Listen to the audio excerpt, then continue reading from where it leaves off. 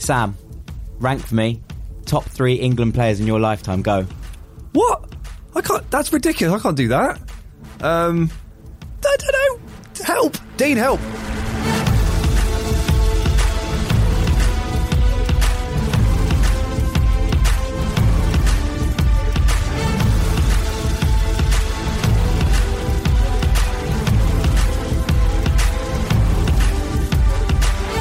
Fasten your seatbelts and hold on tight. It's that time again. Yes, it's BR Football Ranks, the constantly careering coach trip of capable calcio comprehension, featuring lorry loads of Liga learning, busfuls of Bundesliga brainpower, and Porsches of perception packed with Premier League perspective. My name is Jack Collins, and I'll be your driver today, subtly steering you through the soccer sphere in the only podcast putting things back in the right order. I am joined as ever by the yin and yang of this podcast. Firstly, a man who has the inside line more than Lewis Hamilton, and to whom transfer rumours come to rest like those little birds on the arms of Snow White. It's Sir Scoop, Dean Jones. Hello, mate. And a man who knows exactly who his favourite American singers, past and present, are. Rank Sinatra and Rank Ocean, respectively, is the overlord of order, Sam Tai. All right. Here we are again, boys. And this week we've got a very special guest interview after the main ranking, but we'll get into that all in good time. First, 3 absolutely scorching hot takes as ever. DJ, would you like to start us off? I would, yeah. And listen, Zinedine Zidane should steer clear of taking any management job in the Premier League. Right now, he's being linked with Chelsea. He's been linked to Man United earlier on in the season. If he comes to English football right now, his reputation will be torn apart. Now, I'm told he is tempted by the idea. He's even started to learn the language from what I'm told. But those jobs are rebuilds that totally do not suit him. Look at when he was at Madrid. I know people didn't expect him to do well there either, but he was successful because he was good at ego management, basically. Also, really helped by the fact he had Ronaldo, Modric, Bale, Ramos, Isco, Kroos, carry on and on.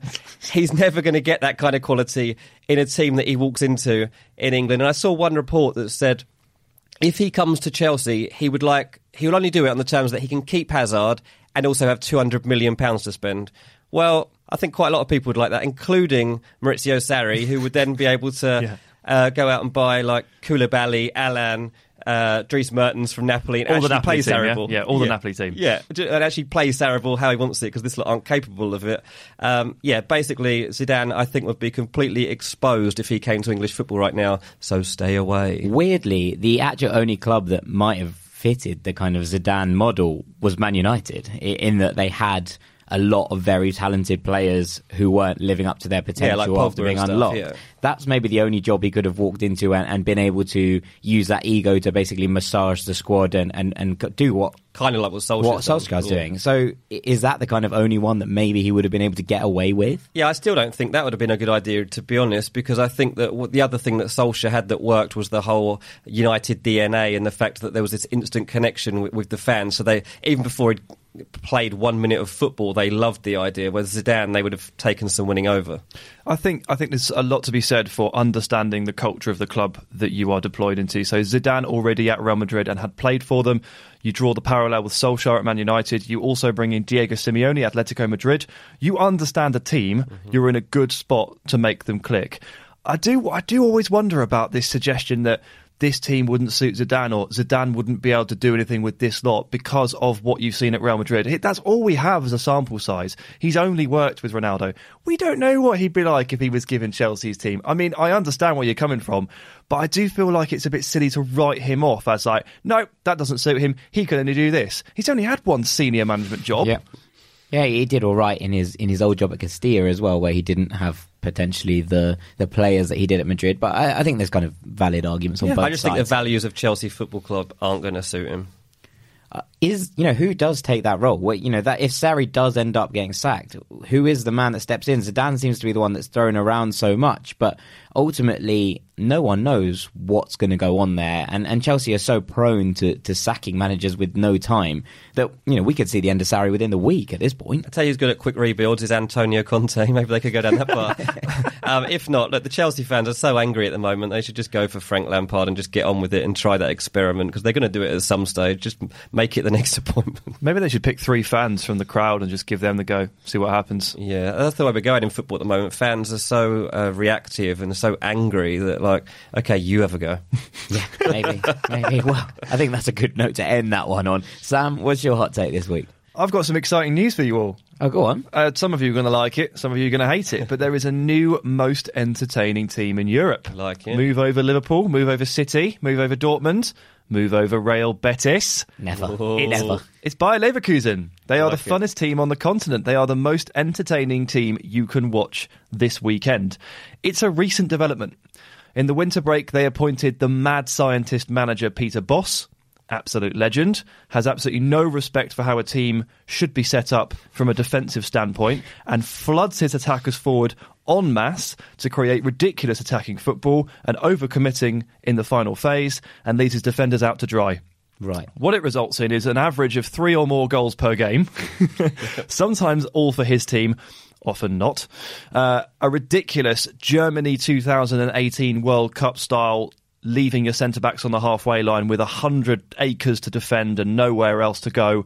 And he's also moved quite a lot of his attacking wingers and attacking midfielders into central midfield to make room for more wingers and more attacking midfielders. So how's it going for them? How are they doing since he took over? he wins most of his games. And he lost his opening one against Borussia Mönchengladbach in a game where they lost 1-0. They were pretty unfortunate. Jan Sommer in the opposing goal made 10 saves. He was the man of the match. And, you know, eventually this will crumble. We saw it happen with Dortmund. He used to manage Dortmund, and he also managed Ajax, and eventually that spell ended as well. It won't last forever, but this is a lot of fun. Havertz and Julian Brandt in central midfield. You've got Leon Bailey on one flank, Karim Bellarabi on the other. He's got a couple of good strikers. He's got attacking fullbacks. It's lots of shots, lots of goals, lots of excitement, a lot of fun. Okay, I'd like to counter this, right? Last week in the Europa League, Betis went 2-0 down within 10 minutes. They ended up drawing the game 3-3 with an absolute wonder goal from Diego Lainez in the last minute. Are you telling me that Bosz is more of a nutcase kamikaze manager than Quique Setien? Yes, I am, yeah. You are literally telling me that. No, Setien is more balanced and smarter. He's actually a better manager when it comes to balancing his side out, which is why he has sustained more success and why he manages Real Betis. Peter Bosz tends to lose his job fairly often, right? And it's because he's really good for a bit, but then actually his faults come back to haunt him. Yes, I mean, you know, you've just compared them to Germany during the World Cup, which we all agreed was a disaster class. Absolutely. Good fun though, wasn't it? Well, I mean, I imagine it wasn't if you're a Germany fan. Well, I'm coming at this from an unbiased, objective angle of I enjoy watching the crazy football that Leverkusen produce under Peter Bosz. Their fans are definitely loving it too, by the way. Yeah, I mean, I don't know what the average heart rate of a Bayer Leverkusen fan is during a game. It must be pretty high, to be fair. But from my perspective, from my seat, I am absolutely loving this Leverkusen side. Yeah, they've got Dortmund at the weekend, so that is a game you should not miss. I think that's probably one of the games of the season. Dortmund haven't won in 5 in the league. Yeah. Are Dortmund having a wobble?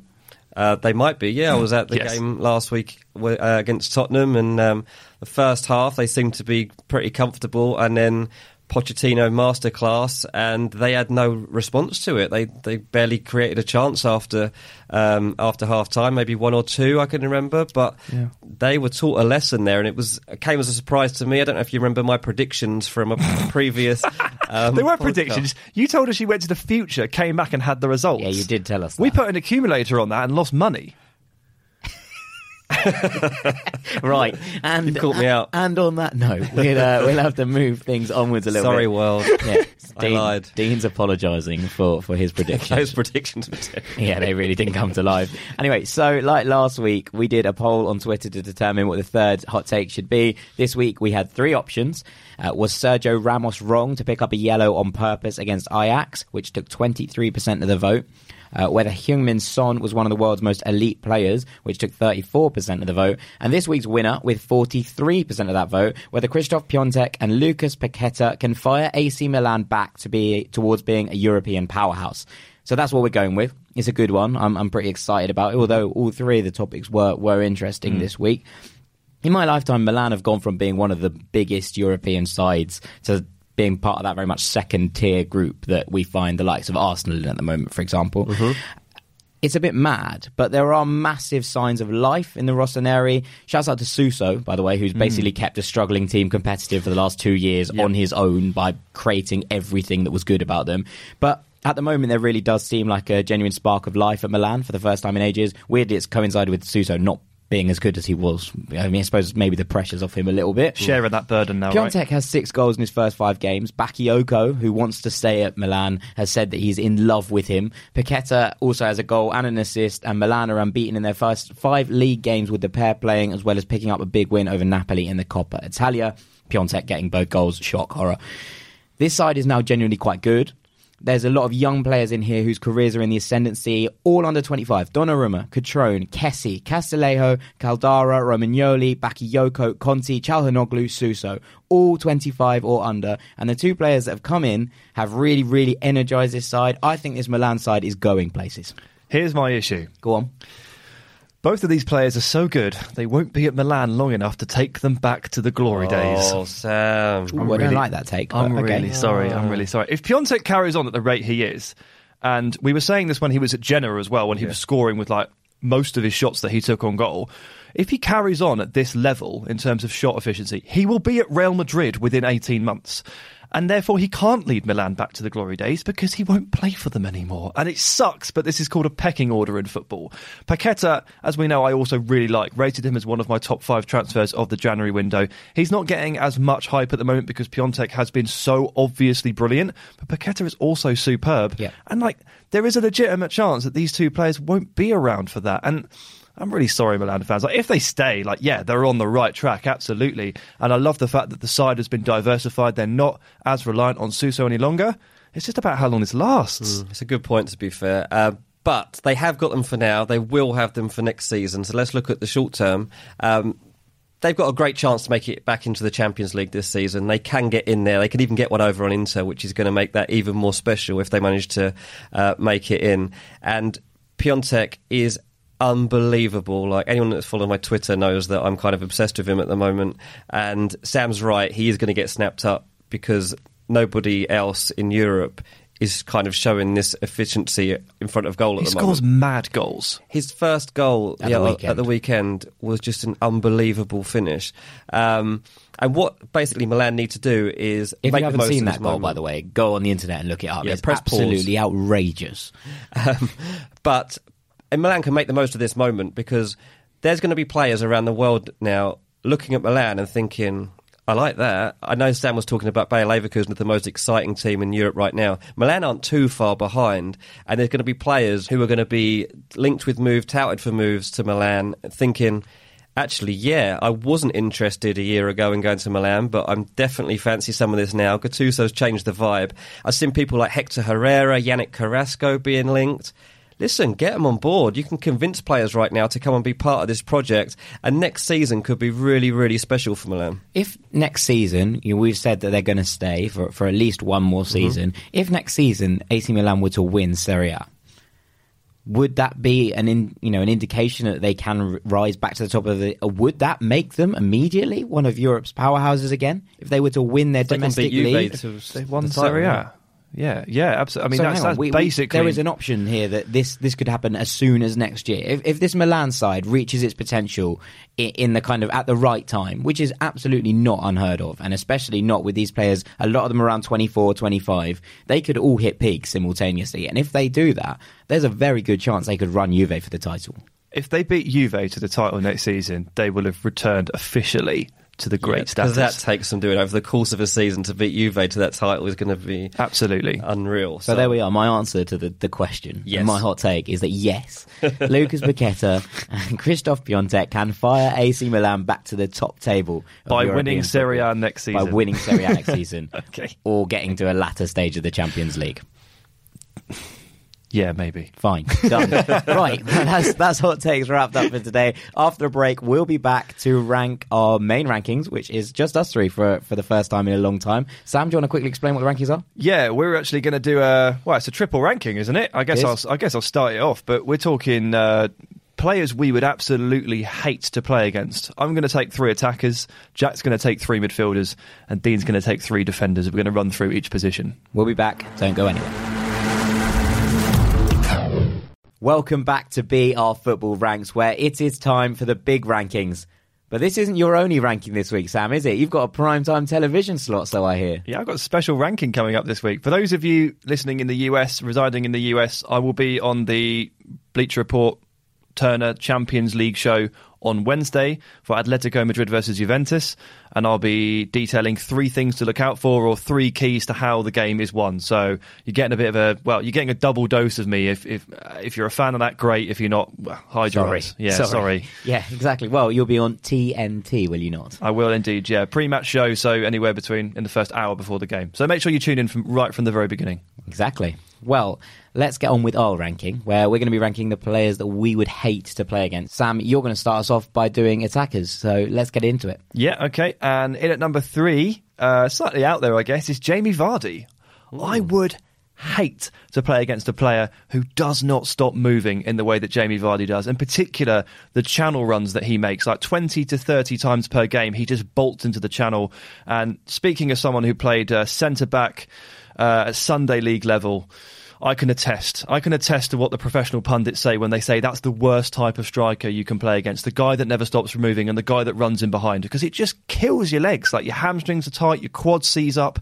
After a while, you're just completely done. And obviously, if you take your eye off Jamie Vardy for 1 second, he's in behind you, he's gone, and he's a good finisher as well. I appreciate he hasn't had his best season, but he's still on 8 goals in, 18 or so starts, so not bad. Specifically, that 2016 iteration of Jamie Vardy, I can think of barely anyone worse. In fact, I can only think of 2 people worse. In at number 2. Talking of that. Yeah. Talking of that. Diego Costa. Yeah. Diego Costa. I'm totally with you on that one. I think, look, honestly, I've always been fairly difficult to wind up on the pitch. I'm able to laugh a lot of things off because I don't take too much seriously. But I would back Costa to wind me right up. He would spend 90 minutes standing on your toes, pinching and pulling you and pushing you, shouting at you, insulting you, besting you physically and shoving you to the floor. I love forwards like that. Can you imagine them? Not playing against my team, them. yeah. Can you imagine going up against that kind of snarling demon on the pitch? It would be just awful. And all the while, he's probably bagging a brace, rubbing it in your face. I couldn't deal with it. Into number 1. Well, surprise, surprise. And I do want to make a distinction here, because I would love to play against Lionel Messi once to see just how ludicrously difficult it is and really genuinely appreciate how amazing he is. Would I get anywhere near tackling him? Highly likely not. But once is enough. No. I can answer that definitively. No. No, I can't get near Jack on the 5-a-side pitch, so never mind Lionel Messi. But once is enough. And I really do feel for those La Liga defenders who, at least twice per season, must go up against him. There must be a feeling of absolute doom in the warm-up when you're preparing to play against Lionel Messi. You just know there's no way you're going to get the better of him. He'll dribble past you, he'll skin you, he'll out-sprint you, he'll play the ball into the channel and just release a runner. There's nothing you can do. I'd just be waiting for the game to finish the entire time. I do quite like this. Ref, how long left? 89 minutes and 55 seconds. Why? Oh. But there is something to be said, like, at least with Messi you can appreciate the kind of mesmeric movement and things like that. Whereas Costa, you just be like, this is annoying. Yeah. Like, this is actually really, really frustrating. I think that would be worse because, when you play against Messi, you're like, this is the greatest player potentially in the planet or at least very much on the pitch. And you're sort of looking at it like, well, there's not much I can do because there's not much anyone can do. Whereas Diego Costa, some people do mark Diego Costa out of games. Like, it's not impossible, which must make it even more frustrating if you're on the end of it and you can't do anything about it because you're like, this is absolutely ludicrous and I'm now really angry and probably going to get sent off because this guy keeps pinching me. Yeah, the thing is, like, obviously every professional footballer is at the top of their game and they all believe in themselves and they all back themselves, right? Yeah. They always do.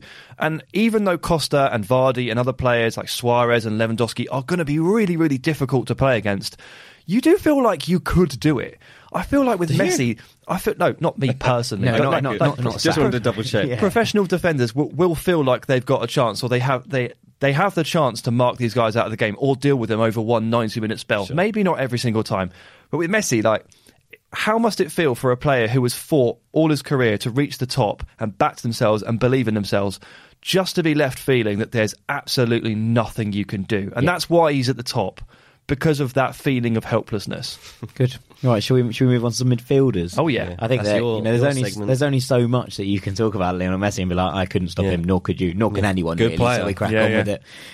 In third of my list of midfielders that I would hate to play against is Moussa Dembele, formerly of Fulham and Tottenham, now in China with Guangzhou RNF. Nice, and that's the one. He is definitely there. And just because I remember watching him sort of glide across the turf, he's one of those players that was like physical, but also unbelievably skilled, extraordinary. And a lot of players at Tottenham always said that he was the greatest player they've ever played with and the best five-a-side player, that no one could get near him. Yeah. I just think it would be the most frustrating experience in the world, because you'd be like, this guy is not only physically amazing, but he's also able to glide round me, roulette wheel round me, all of these things where the way he used his body, isn't it? It was just, you weren't getting anywhere near the ball. And I think that's something that's quite unique, I suppose, to his game. And I think that had he not been beset with injuries, we would have been looking at one of the greatest players of a generation, because he was that good. But I just think that mix of physicality and skill would mean like I can't retired by going to China. I can't get fair enough. I can't get near him physically, and I also can't get near him technically, and that combination of things must be like, well, what do I do? How do I end this? Second, I put Casemiro. Because I think Casemiro is one of those players that no matter what you did, like occasionally you'd get the ball and you'd get past him and then he'd kick you. And every time you got the ball and you could feel him breathing down your leg, you'd be like, my legs could go here. I could. there is a chance that both my legs will be broken by the time that I come out of this challenge. And that man has no mercy. No, he has no kind of switch or filter to be like, I'm not going to take this bloke out if he goes past me. There is that kind of nasty streak in him, which is so, part of why he's so good and so effective, but also would be an absolute terror to play against. Yeah, also, have you noticed that he basically never gets booked for all of those yellow card challenges? That's true, am I right in thinking he still hasn't received a red card in his career? Constantly avoids bookings that he clearly deserves and never gets red carded when he should be, never gets called for handballs when he should, and then goes and scores overhead kicks. Yeah, now he's scoring goals, by the way. As an opponent, you must be like, well, he should have been sent off 60 minutes ago. He can't be putting that in the back of the net. He's committed 55 fouls in the last 20 minutes, and it must be so annoying because the referees just don't seem to notice it. I don't know what's going on, so I'm with you. Yeah, I think I must be killer. In number one, I've put Paul Pogba. This is Paul Pogba in current form, or in form of his life form. And I think I was watching the game on Monday night between Chelsea and Manchester United, and it was the sort of 89th minute. And Pogba had run down to the wing, and he was getting the ball, and Antonio Rudiger was trying to get around him. And there was a good minute where Rudiger was trying to stretch around Pogba. He was trying to get between his legs, and Pogba was having absolutely none of it. And Rudiger's got some strength himself, by the way. Rudiger is a big bloke. This isn't your average little winger trying to get the ball off Pogba. He is a big guy. And it was one of those things where his length of leg, I think, must be one of the most frustrating. He'll reach around you, get the ball, and you'd be like, that's a stride and a half for me, more, 2 strides maybe, and that on itself must be just unbelievably frustrating. He has no right to get the ball there. He has no right to take that down. He has no right to be able to do the kind of things he does with the range of leg that he does. And then on top of that, he's unbelievably strong, unbelievably skillful, can shoot from 30 yards. Scores headers. He does everything. And you must just look at him and be like, there's just nothing I can do about this. But, there is absolutely nothing. When he's on the ball, he's sort of doing silly things. He's winding you up. He's then dancing in your face when he scores. And all the things together, I think it's like a combination of the two things. What's funny is you'd find it hard to hate him, though, because he's not a horrible person. He's he's a nice guy. It must be frustrating because you're like, I want to be his friend, but he's making me look silly out here. He's mugging me off time and time. And also, he did another thing that I think why he goes top of this is he'd love mugging you off. He'd absolutely thrive. So that little smile. He's giving you a wink. Yeah. All these things that kind of look back, be like, I gotcha. And you're getting more and more frustrated. Then you get sent off. And then you just kick him. And then you're like, that was annoying. There's nothing I could have done about it, but it was annoying nonetheless. So I like it. Paul Pogba's top. Dean, set us off. Right, for the defenders. So let's just set the ball rolling here by stating that I am 5'7" and not exactly huge set either. So I am relying heavily on pace and spinning off the shoulder of a defender whenever I've played football. So that's how I've ever scored goals, is basically trying to get in, go one-on-one, or trying to nick bits and pieces in the box. Jamie Vardy. So, yeah, kind of like I was a better Jamie Vardy. But anyway, let's carry on. I drank less Red Bull. Dean's actually number 4 on my list. Yeah. So at number 3, I've gone Branislav Ivanovic.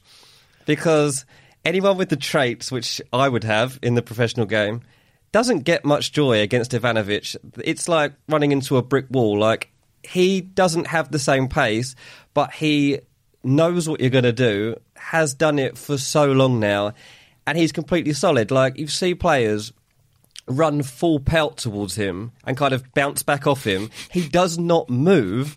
It's just unbelievable. He's also totally fearless, and he's got this stare that he gives players. And look, I'm going to just admit, it kind of scares me. I'd be totally intimidated. You're through a TV screen and it scares you. Yeah. I'd be useless against him. I'd be asking to get subbed. I'd have a fake injury. I'd be gone before half time. Ivanovic, not for me. Number 2 then? So number 2, bit more predictable. I've gone with Giorgio Chiellini. So this is somebody who is also obviously strong and hard, but it's not that I would be so worried about with him. It's the fact that his reading of the game is just on a different wavelength to anybody else. Like, he will either read the pass that's going to come into you, so he'll nip in and take it off you, or he'll know what you're going to do, so he'll have already dropped off 2 yards just as you turn to run at him, and he'll be like, okay, I'll take that now. Thanks very much. Exactly. I see so few players have joy against him, and I remember hearing Harry Kane talk about him, and he's like, I just don't know what to do when I come up against Chiellini, because he always seems to do the opposite to the thing he did before, so you can never kind of get the ride on him. So I think the only way really you can get the better of a player like him is to bite him like Suarez did. Now it all makes sense. As I started looking into it, it's like, that's why I bit him, because you just get so annoyed. You can't possibly enjoy playing against a defender who enjoys defending as much as he does. Yeah. That argument also washes for Bonucci and Barzagli. Basically anyone Italian that plays Juventus in the back line. They're just a complete nightmare, because if they were given the option, they'd do another 90 minutes of stymieing you with no pause whatsoever. They'd love it. They'd love it. I was looking at Juve and Atleti defenders, and I was like, I've got to just pick one of these to put in my list. Anyway, at number 1, I've gone with Virgil van Dijk. Probably the best defender in the game on current form. He would be an absolute nightmare, because for me, he's a man mountain, so I'm getting absolutely no joy out of him physically at all. And on top of that, he's all really rapid. Like, he's so fast. He's weirdly fast. Yeah. I just don't get it. Like, you see him when he plays against, like, Adama Traore, like, he's keeping up with him. It's like, how? This bloke's the fastest player around. And Van Dijk's making it all look so easy as well. Strolling along next to him as well, not even look like he's breaking sweat. Exactly that. And you can see the improvement in Liverpool since he arrived. All the players around him suddenly look 10 times better. That's because he's organising everyone, giving everybody confidence. Liverpool waited for him and paid £75 million because, like, we don't want any other defender. We're just going to wait for this one because it's going to be worth it. I've actually heard from a couple of players as well that Van Dijk wears aftershave when he goes out to games, so he sprays himself, so he's also smelling really good. That would wind me up as well. So not only can you not get past him, can't get a kick of the ball, you got him smelling of like Armani or something all around you as he just trots off with the ball. Winding me up, mate. So yeah, Van Dijk for me, do not want to be facing him. Not just from the defensive phase in terms of like you can't get anything out of him, you can't do your job because he's stopping you in every way. But he's also superb on the ball, excellent at stepping out. And obviously, as a striker or a forward, when you're in the defensive phase, your job becomes to start closing down and to pressing and to prevent passes. He skips around you, knocks it down the wing to Robertson. Bang, it's a goal. You were supposed to stop that. He's mugging you off this way, he's mugging you off that way. He's a nightmare. Like, he makes strikers look stupid in defence and attack. That's so true. And he's got a 30-yard free kick in his locker. I remember watching him score free kicks for fun for Celtic back in the day, and he can just knock in free kicks. You're like, what can't this man do? He's also, be a Ballon d'Or winner, mate. Even when he remember that shot he took against Everton where it was terrible. Yeah. It was a terrible shot in the 93rd minute. It was going way up into the sky. And somehow just drops down onto the crossbar so Origi can score the goal. Like, everything he touches turns to goal. Even his worst shot ends up as an assist. Yeah, it's a nightmare. So while there are views, the truth is that we basically play five-a-side nowadays. To a good standard in mine and Dean's case, less so in Sam's, but we thought it'd be important to get a professional take on this. So we sat down with Adnan Januzaj, full Belgium international, formerly of Manchester United and currently of Real Sociedad in La Liga, and we started out by asking who the toughest three opponents that he'd come up against were. First, where I used to play against him when he was at Southampton and I played United was Luke Shaw, was one of them. Obviously Marcelo from Real Madrid, he's really good. And Jordi Alba, I think. All of them three have similar qualities, or they are opponents that always took me to defend a lot, because they were really attacking. So I think they were the toughest opponent because obviously they were always trying to get me in my side of the pitch, so it's harder for me because then you have to do the defensive job, and then to attack it's a bit harder because you obviously that you defend so much you're gonna get a bit tired. What makes it so difficult to attack and beat them? Defensively, I'm not gonna say they are the strongest, they are the best defensively defender, but as an attacking player like me, it's really hard to play against them because they are attacking so much that they make you play in your own part of the pitch, So I think that's what make it more difficult. So in terms of your game, the thing that's hardest is basically not being able to play your own game and being forced into a role that you're unfamiliar with, right? Yes. So, in terms of opponents, obviously those three are all left backs. You've come up against loads of different players across your career. What sort of player is the one that strikes fear into you when you play against them in terms of, seeing attacking players on a separate team? Obviously you've played against some of the best players in the world and you've played with some of the best in the world. Yes. Who comes up against? For me was obviously one of them is Messi, when we play against Barcelona, and Eden Hazard. Those kind of, I suppose, inspirational figures for you in your kind of style, or is it just, you see those names and that's sort of like, oh, it's going to be a job to contain those today? At the moment, for me, they're the two best players in the world, in terms of attacking, attacking threats and attacking everything, so. But, in terms of quality of player that I really appreciate when I watch him play, and I think that I could have similar qualities like Neymar, I really like him as a player, the way he dribbles really easily without forcing, For me, players like this attract me a lot, What's it like between you guys on the pitch? So the defenders that you hate facing and the attackers you sometimes come into contact with, what's it like? The more I'm going to defend, the harder it will be because I'm an attacking player, I'm attacking threats. I'm someone that likes to have always the ball on my feet,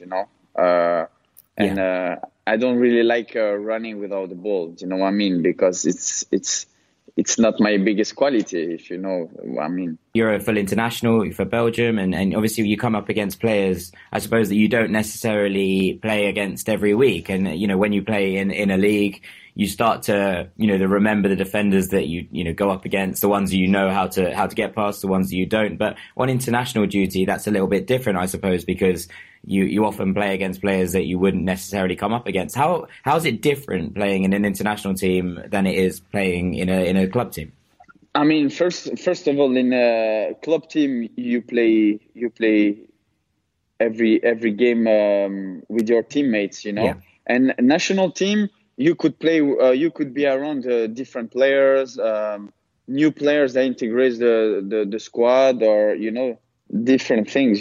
So, when you play as a club, you play already with the players that what they like, what they want to do on the pitch. It's a bit different. And in the national team, obviously we have great players, but it's harder to get used to play with them because obviously you don't play with them every day. Yeah. It's only a short period with the national team and not more. Adnan, who on the pitch is an absolute nightmare to deal with? Always moaning, always whinging. There's always one player, right, that annoys you.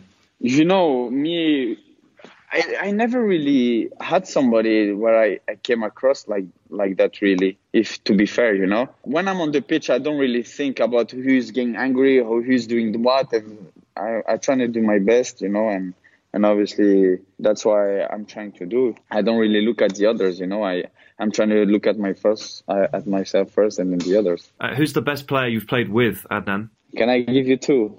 Yes, we'll take two.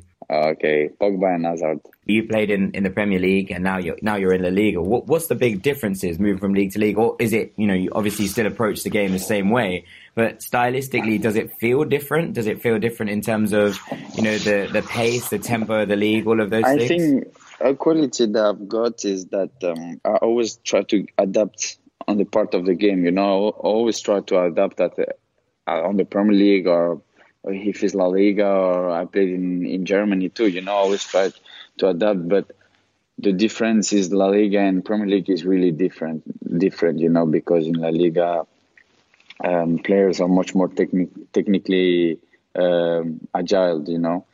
In Premier League, it's more like duels. It's really intense. La Liga is also intense. If you don't have the ball, obviously you're going to run a lot, but I think that La Liga, technically, they are very, very higher than in the Premier League. Okay, and then one last question for you. I know you're in La Liga at the moment, but the Premier League title race is heating up considerably. Do you have a prediction for which team wins the title in England? I would always wish that it's Manchester United, because I love this club. But I mean, this year there is 2, maybe 3 contenders. We don't know with football. There is Liverpool, Tottenham, and City. So I think that it's gonna be between them 3. Yeah, which one? Which one, Adnan? As a Man United fan, I would go for Man City. Fair enough. Well, thank you so much for your time. Okay, thank you. Well, thank you to Adnan for taking the time to talk to us. I particularly enjoyed the line, as a United fan, I hope City win it. We'll be back with Bleacher Roulette and Sam's Nonsense Rankings after the break. Welcome back to BR Football Ranks. We hope that you're ready for Bleacher Roulette. We're ready for Bleacher Roulette. The questions are ready. The wheel's set. Dean, give it a spin. Would you let your girlfriend or wife become your agent? I imagine this is inspired by recent events. Yeah, so Mauro Icardi has obviously got Wonder working as his agent over at Inter Milan. Not going brilliantly right now. But would I follow in the footsteps of Icardi by letting my wife have such a big say in my career? No, I wouldn't. No, she knows absolutely nothing about football. My wife is from America, didn't grow up watching football, so she would be no help to me at all, really. Actually, one thing she was good at, though, was debate class at school, and you never win an argument with her. So I might have her as like an advisor, just because she's really good at that. But in terms of an agent, in terms of negotiating, and in terms of deciding which way my career's heading, sorry, Tay, you're not getting the gig. Sam? Yeah, I think Rach gets the gig. Yeah? 100%. She tells me what to do anyway. So, what's the difference? She's telling me where to work. She's much smarter than you. Absolutely. Yeah. She's a lawyer, so she's pretty good at contract work. She already works with large amounts of money between businesses.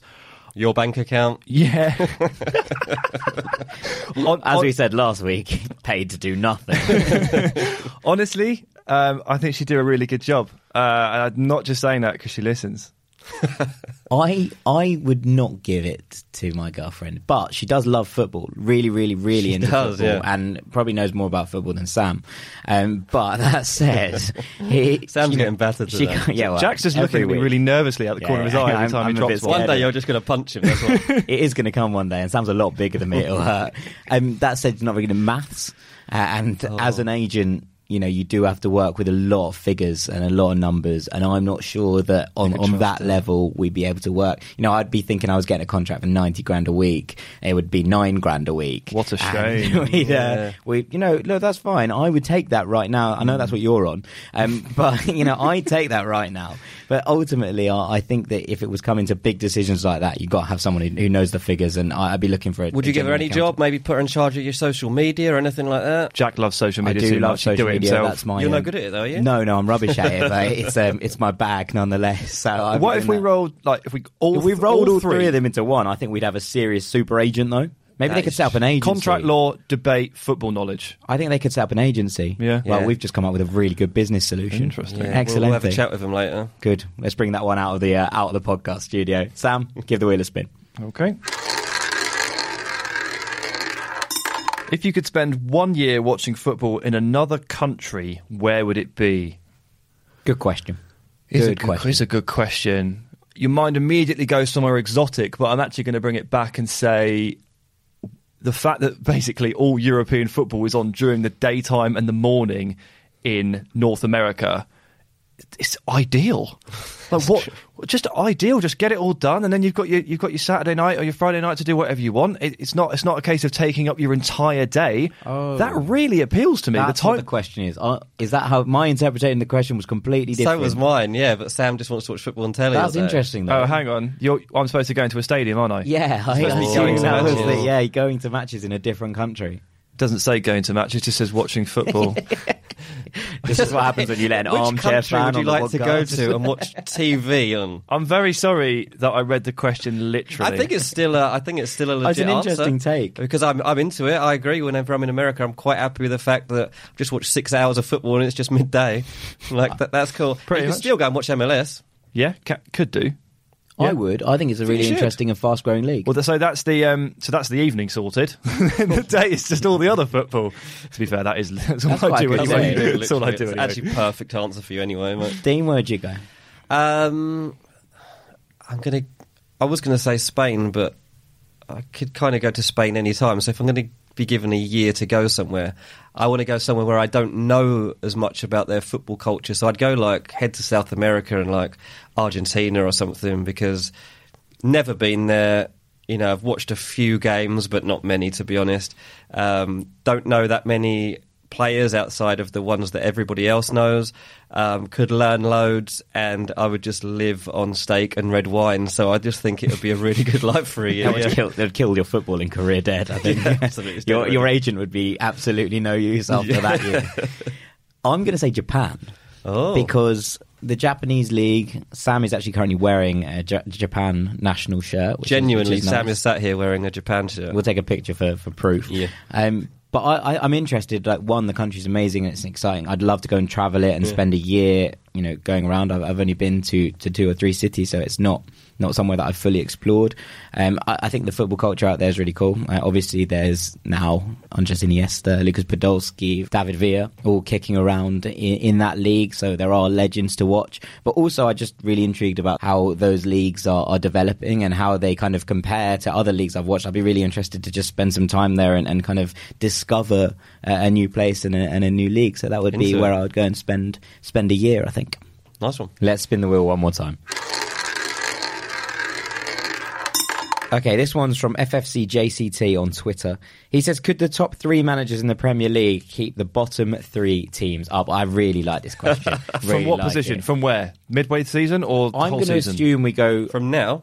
No, I think it's it's too too late to, especially if it's Huddersfield and Fulham who do look doomed. It is a little bit late for anyone Let's to just really set the turn scene around. quickly. Yeah. So who are the top 3 managers and the bottom 3 teams? I think the top 3 managers in the Premier League right now are Guardiola, Klopp and Pochettino in terms of the table, and the 3 teams at the bottom are Fulham, Huddersfield and Southampton. Let's say it's December. I think that's a fair shout, because if you give them the whole season, I think things are completely different. But in December, those 3 teams are already towards the bottom of the table and they need a revitalisation job. All 3 of those teams changed managers in and around that time. Yeah. So let's go. If that's who the 3 managers who have been Good appointed, yes, is be my short answer. I think they could have kept them up. There are players in all 3 of those teams who have performed in this division, or at least have the capability of performing in this division. And Southampton, for example, I don't think are too far off right now under Ralph Hasenhüttl, who has done a really good job there in some respects. I think that they're close to making it out of that zone, and they probably will do, in my view of it. I think that Ranieri has done a really poor job at Fulham, and I think that Siva hasn't really had much to work with. But given the time and the kind of depth of their squad at the time, and without a window to help him, he's kind of been a bit screwed over. I think all three of those managers keep all three of those teams up, because I think the kind of relentless pressing that you might see with Klopp would be a good thing at the bottom of the table. I think Guardiola would be able to coach a footballing philosophy, especially into Fulham and Southampton, who have technically very gifted players that haven't been unlocked this season. And I think Pochettino would just do a job with all of them. The only one I would actually think might struggle is Guardiola at Huddersfield. I was going to say, it's the only one I've got in my mind. It sounds a bit mad, doesn't it, to say that? But like, you'd think Pep could keep anyone up, but Pep at Huddersfield, like the forward options they have, they just don't suit him. Like, he might be able to get all of the other parts of the game right. He might be able to instill all his other mechanics, but the lack of striking talent would hold Guardiola back in the same way that it's held both of their other managers back this season. Yeah. That's my only question mark. The other ones are all absolutely clean and clear. They are shooting out of that relegation zone. Poch can go back to Southampton and he can turn things around there quite easily. That squad has a lot of talent, a lot of depth in it, and I think they'll aside get from out a of right trouble back, anyway. So I think, I'm going to send Pochettino down to Southampton to do the job there. Klopp or Guardiola at Fulham would have done better than Ranieri has, and it wouldn't have taken actually that much for Fulham to get out of the mess they were in if they could have just gone on like a 3-game winning run. That's all they really would have needed to gain some momentum and some hope of staying up. So either of those could have done the job. To be honest, you could send Pochettino, Klopp and Guardiola to Huddersfield and have like a triple management team, and they still would have been doomed. There's absolutely no chance I they think would have there's an stayed interesting up. point here. If you could only send one of them to each to give them the best chance of staying up. Are we sending Klopp to Huddersfield because that kind of high aggression press? And is it was the his best? mate who was in charge there before. Of course, and so you'd think that they were used to that kind of system. Guardiola goes to Fulham. Yep. Because we like him and we support Fulham. Of course, but also Fulham had a renowned passing style before they it's changed the best to fit Ranieri. tactically as well. And Pochettino goes back to Southampton, Totally. which is nice. A little bit of nostalgia for the lads, and also just lifts them miles out the relegation zone. Yep. Probably the best one. Probably the best fits for all three, yeah. Good. Sorted. Excellent. Well, Let's we've just let's get that involved. Yeah, Quite, we'll if we mention could that to do the Premier that, League later. Yeah, if we could do that sharpish, that would be good, and we could all have a much better time. Well, we're almost out of time, Sam. What have you got for us in nonsense rankings this week? Ooh, best part of the podcast. Best dog breeds. We are ranking the best dog breeds. I'd like to preface this comment. Jack's got his head in his hands. I'd like to preface this whole conversation with an overriding initial statement. There are no bad breeds of dogs. There are no bad dogs. There are only good breeds, good dogs, and very good boys. Okay? So you're picking from a large pool of excellence, and you're just picking the 3 most excellent. There are bad owners. There are bad owners, you're right. Joining the Bichon Frise in honourable mentions is Husky, Cocker Spaniel, German Shepherd, Bernese Mountain Dog, and Chow Chow. If you don't know what Chow Chow is, Danilo's got one, and David De Gea's got one, and they are awesome. But into the top 3. The Toy Poodle. For an example, if you don't know, just follow Sergio Roberto on Instagram. Yeah, this is a great dog. Just watch his stories. Absolutely adorable, fluffy, cute. Dean's on his phone; he's not interested. I'm looking at pictures of dogs, mate. I'm literally looking at pictures of these dogs. The only con here, they do suffer from separation anxiety. They do suffer from loneliness, and they can go a bit haywire if you don't pay them enough attention. Sounds like me. I've got to take that into consideration when ranking them. So Sergi, your dog is great. His dog is great. Sergi's is technically a red toy poodle. Is it different colours, different strands, but toy poodle overall. In at number 2 is the Shiba. I don't know what Shiba is. It's basically a small husky. Because huskies are awesome, but they're massive. So big. Yeah. So energetic, and the Shiba is almost just like a domesticated, smaller version of a husky. They are beautiful, and I've actually got the official Google description of their of the personality: charming, fearless, alert, keen, confident, faithful. 6 words I love. Yeah, I'm into it. Good. I like small huskies. Cool. That's a nice shout. And in at number 1, I've gone more classic. Yeah, the Golden Retriever. Oh, right. Okay. Big into the Golden Retriever.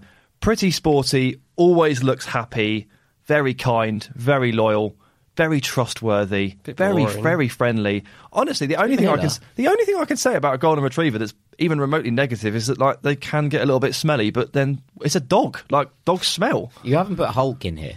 Hulk is his own breed of dog. He's Hulk, and he tops all lists because he's the greatest dog of all time, the greatest player of all time. That's a statement of fact. And is he maybe just? Have you just forgotten about him? I'm scared of You're Hulk. scared of Hulk. I mean, that is fair enough. You know, when it's like dogs obviously slobber quite a lot. Certain types of dogs slobber quite a lot, and it's not nice. Hulk is so big. The ratio of dog to slobber, I fear, would be like taking a bath. And I don't want that. No, you're right. You are. Well, right. I thought you'd want something like a bulldog because they're suit lazy people because they don't want to do too much. The very laid back lifestyle they're suited to. So I thought you were going to say that, but then I guess they also have hygiene issues which you probably wouldn't want to contend with, and they're a bit noisy when they sleep and they probably slobber a bit. Yeah, no, I don't want one. But yeah. What about French bulldog? They're nice. Yeah, French nice. bulldogs are a little bit more pleasant than normal bulldogs, aren't they? Think of that. No, they didn't even get an honourable mention. Right. I prefer small dogs personally. Yeah, I do too. I'm a big fan of small dogs. Yeah. So, a small fan of big dogs. And I'm with you. I think that a small French bulldog, but I do like the mini husky shout. That's the one that they really. And Sergio Roberto's dog. Look it up on Instagram. It is an absolute gem. It's a really good dog. Well, I think that's pretty much all we've got time for on this week's episode of BR Football Ranks. If you've enjoyed it and you're not already, please make sure you're getting over to iTunes or Spotify or whichever podcast platform is your favourite and hit that subscribe button. You can get in touch with any of us on Instagram. Make sure you're involved in the poll, which goes out on a Monday to decide the third hot take. You can use the hashtag BR Football Ranks on Twitter to get your questions into us, or again, just hit us up individually. All that's left for me to do is to say thank you to Dean Jones. Cheers, mate. Special shout out to Leo Fisher, the youngest member of the Rank Squad, 7 years old. Thank you very much to Sam Tsai. If we're doing shout outs, Eric Drobny every week interacting with us on Twitter. Thanks, bud. Is he 7 years old? No. He's a grown man. He's a grown man. Well, shouts out to the Rank Squad, young and old, every day. I've been Jack Collins. This has been BR Football Ranks. We'll see you next week, Rank Squad.